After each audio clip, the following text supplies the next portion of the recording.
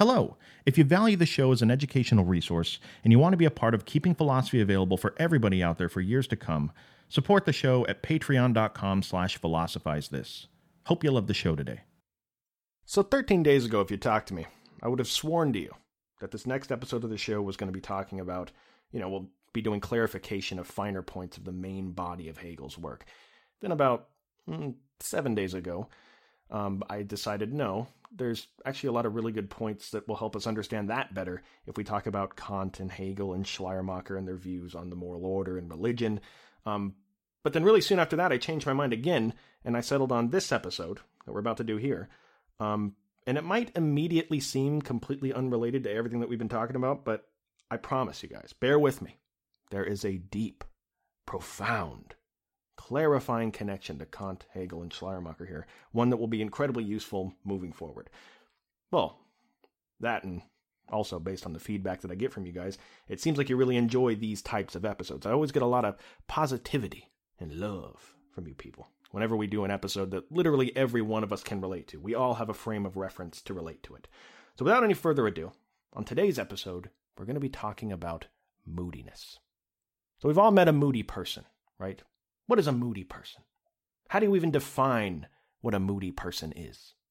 Well, folks, this is a philosophy podcast, as you know, and because one of philosophy's favorite pastimes is taking words and colloquialisms that seem simple, that we think we know the meaning of, and making our lives a locust swarm of agony by pointing out assumptions in them, let's figure out exactly what we're talking about when we say the word moodiness, all right?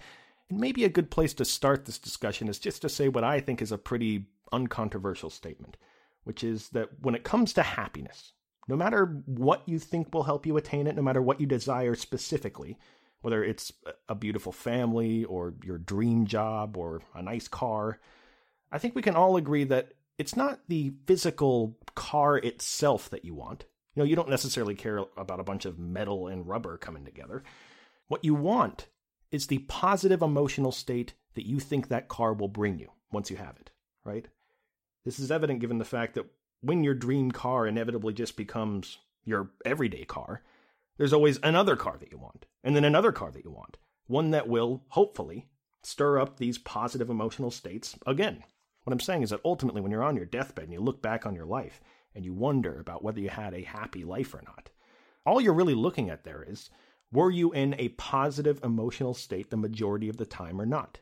In this way, whether we consider ourselves to be happy or unhappy really just comes down to the collection of the emotional states that we find ourselves in.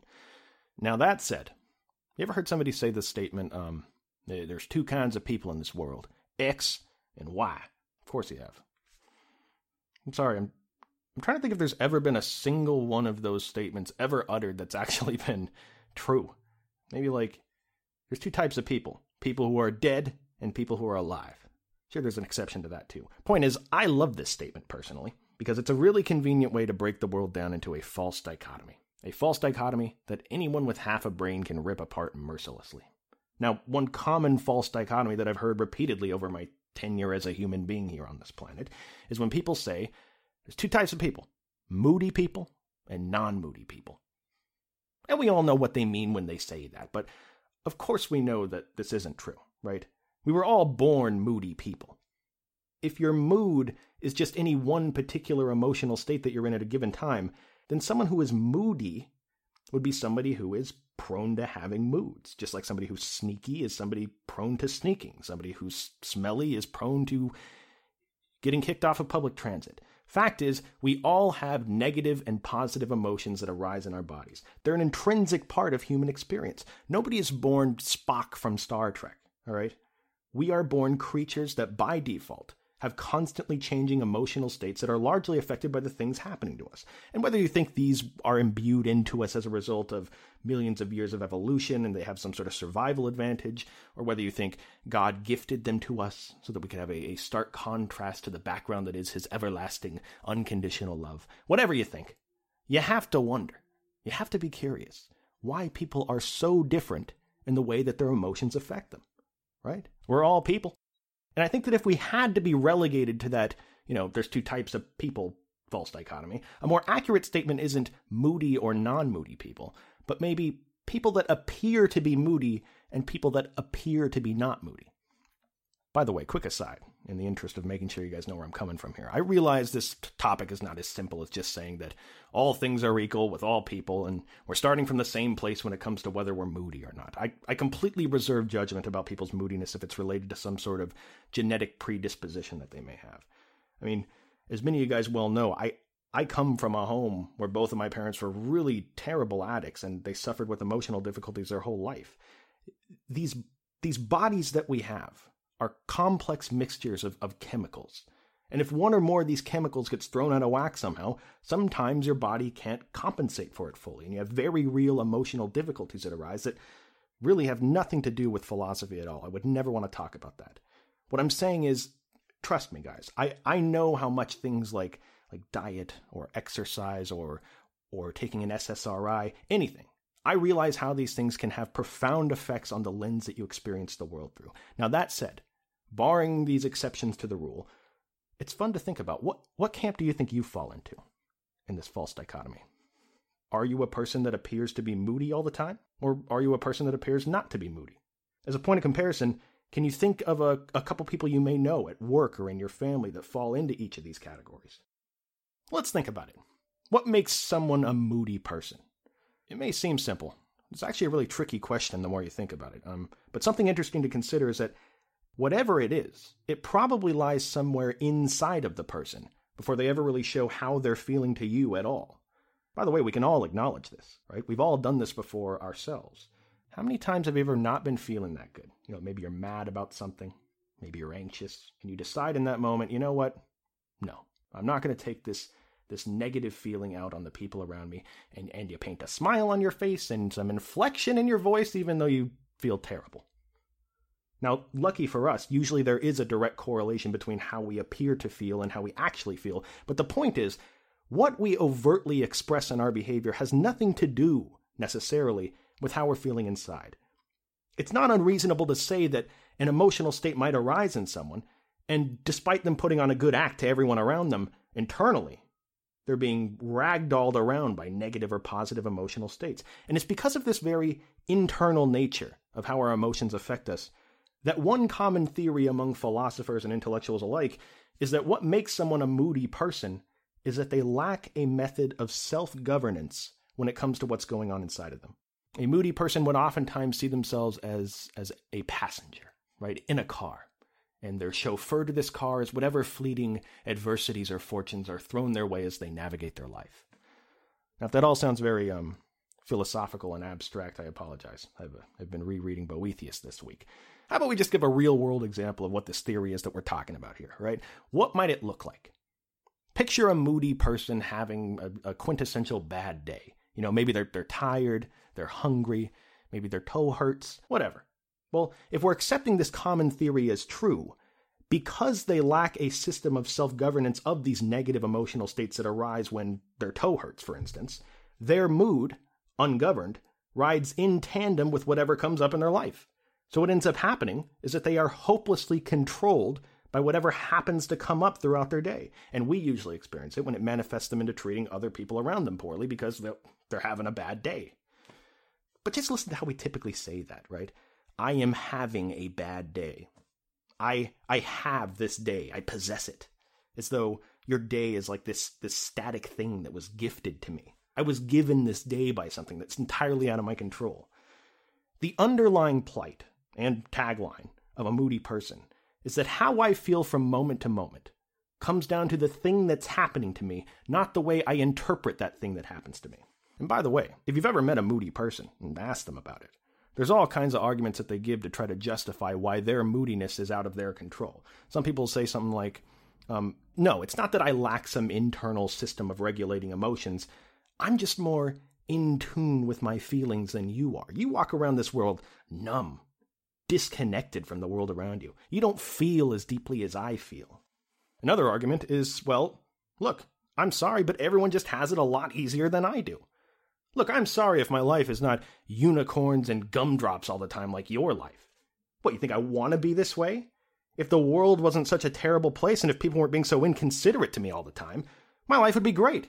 I wish I could just mindlessly walk around like you. My favorite argument is, how can you be so arrogant Why are you so inconsiderate to me that you'd expect me to be in a good mood? How I'm feeling in this moment is not a reflection on you or the people around me. It's just how I feel. I feel this way, and you're just trying to make it about you right now. Now, whether you think these arguments are filled with great points or brimming over the edge with fallacies, on the other side of this theory is who? Well, if the moody side are people that lack a means of regulating emotions when they arise, then the other side would be people that have that means of regulation, right? So what does that look like? Let's do another real-world example. For the sake of irony, let's make our hypothetical guy angry about a moody person, right? Getting moody about moody people. Picture somebody sitting in their office dealing with a person who's commandeering the morale of the entire office, treating everybody poorly, because they're mad about their football team losing last night because the refs made a horrible call, right? Now, the non-moody person would probably look at that and scoff, right? Oh, they'd probably see the moody person as really immature. I mean, I can just see them sitting in their cubicle saying something like, look, my toe hurts too, figuratively speaking. My team lost yesterday because of a horrible call too. In fact, everyone in this entire office has had bad calls evoke negative emotions in them. The only difference is we all graduated the 7th grade at one point and cultivated skills to be able to deal with these things that make us upset. And this moody guy over here hasn't for some reason. Well, if you extract the snide way that this person's talking about this, it's actually the same exact sentiment that we've seen time and time again in philosophy, right? Think of the Hellenistic age. During the really volatile and dangerous time after the death of Alexander the Great, people's lives were filled with tragedies that they had zero control over. And it was this dynamic, as we know, that gave rise to schools of thought like Stoicism, Epicureanism, Cynicism, Skepticism. And there are more, by the way. These are just 4 of literally millions of systems that people have created over the course of recorded history that have an explicit purpose of giving us these tools that frame our experiences in a more productive way to quell these emotions. In other words, the non-moody person would say that nobody is born with these skills, right? We're all born moody. These skills are learned. And like any skill, if you want to get better at it, you need practice. But it would be very, very easy, right, to go throughout your life just using the default settings on this OS installed in your brain. To never really consider that by not regulating your emotions, you're effectively being enslaved by the people and things around you. Based on this theory that we're looking at, things like positive thinking or Buddhism or Stoicism, these would be the actionable systems that would teach you how to practice not being a slave to the world around you. And if the slave comment seems a little extreme, just think about it, all right? If somebody can merely turn a steering wheel a little bit to the left, cut you off in traffic, or come up to you and say a couple of mean words to you, and by them doing that, you feel compelled to fly off the handle, fight them, express your disapproval, have you stewing about it for the rest of the day, you are enslaved to that person, my friend. In this way, the referees, these guys in these Foot Locker outfits, these guys are the warden, and all of us are the prison inmates. And these systems often use this very kind of language when describing the stuff that's out of our control. Buddhism talks about, attachments. Epictetus literally uses the word slave. But the really fascinating claim that many of these systems make is that, hypothetically speaking, if you practice this skill of being able to regulate your emotions long enough, if you became the Michael Jordan of emotional self-governance, you could theoretically have your best friend, the closest person to you, die an untimely death, a tragic death, and you wouldn't have to grieve over the loss. Now, if you hear that and you start rolling your eyes, I get it. If you can't ever imagine yourself actually getting to that point, understand that when Seneca writes his work on the shortness of life, famous Stoic, as we know, he's really laying out this idea as an ideal to strive for. Seneca or Marcus Aurelius or any believer in this theory might say that, sure, the death of the closest one to you may be a tall order, admittedly. It probably is one of the most extreme cases imaginable, though. And even if you can't ever see yourself getting to that point, understand that this is not an all-or-nothing endeavor, right? You may not ever reach that level of mastery, but does that make your pursuit of improving at the skills useless? Wouldn't improving your skills enough, where you're even a little less affected by sadness or anxiety or anger, wouldn't that drastically improve your life? Now, I'd compare it to martial arts, right? Just because you can never see yourself becoming, an 8th degree black belt competing at the world championships, winning the gold medal, does that make taking a class useless at teaching you self-defense? I mean, Wouldn't some training render you a lot more capable of a person than zero training? I think that's analogous to what so many of these systems claim. Have the ideal of an 8th degree black belt to strive for, but never stop improving and being a student, even if you never get there. Again, I just want to clarify. All of these systems are not saying that when a negative emotion arises to just act as if, to put on a happy face and just be the bigger person. Don't take it out on the people around you. No, that's not what they're saying. In that case, you'd still feel horrible inside, right? You're just not showing it. You're still taking it out on yourself. These programs are saying that even having a single simple tool to deal with adversity, count to 10, look on the bright side of things, that tool, if you have it, is invaluable when it comes to maintaining positive emotional states. And as I said before, what is happiness other than the quality of the emotional states that we're in consistently? But here's the interesting part, and the part that's much more difficult to answer that we should all be thinking about this week. Even if this theory is true, and even if we can say definitively that there are systems out there that if you practice them, you're going to learn how to regulate your emotions better, that really says nothing about whether anybody should be using those methods or whether we can hold people morally accountable for not using those methods.